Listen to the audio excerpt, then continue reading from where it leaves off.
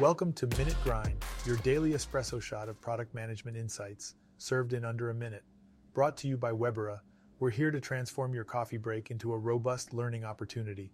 Whether you're a CEO, CTO, founder, or a product enthusiast, we've got something to perk up your day. So grab your cup of coffee and let's get grinding.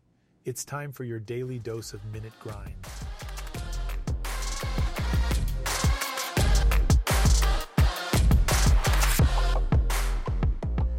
In today's episode, we're unveiling the first stage of the product lifecycle, the introduction stage.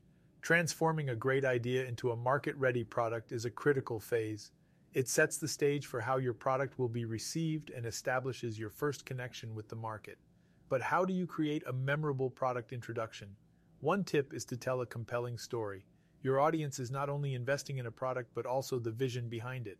What problem does it solve? How does it make life better?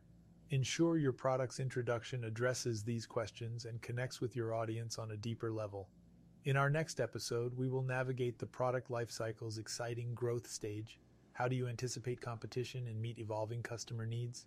Stay tuned to Minute Grind, your daily espresso shot of product management insights.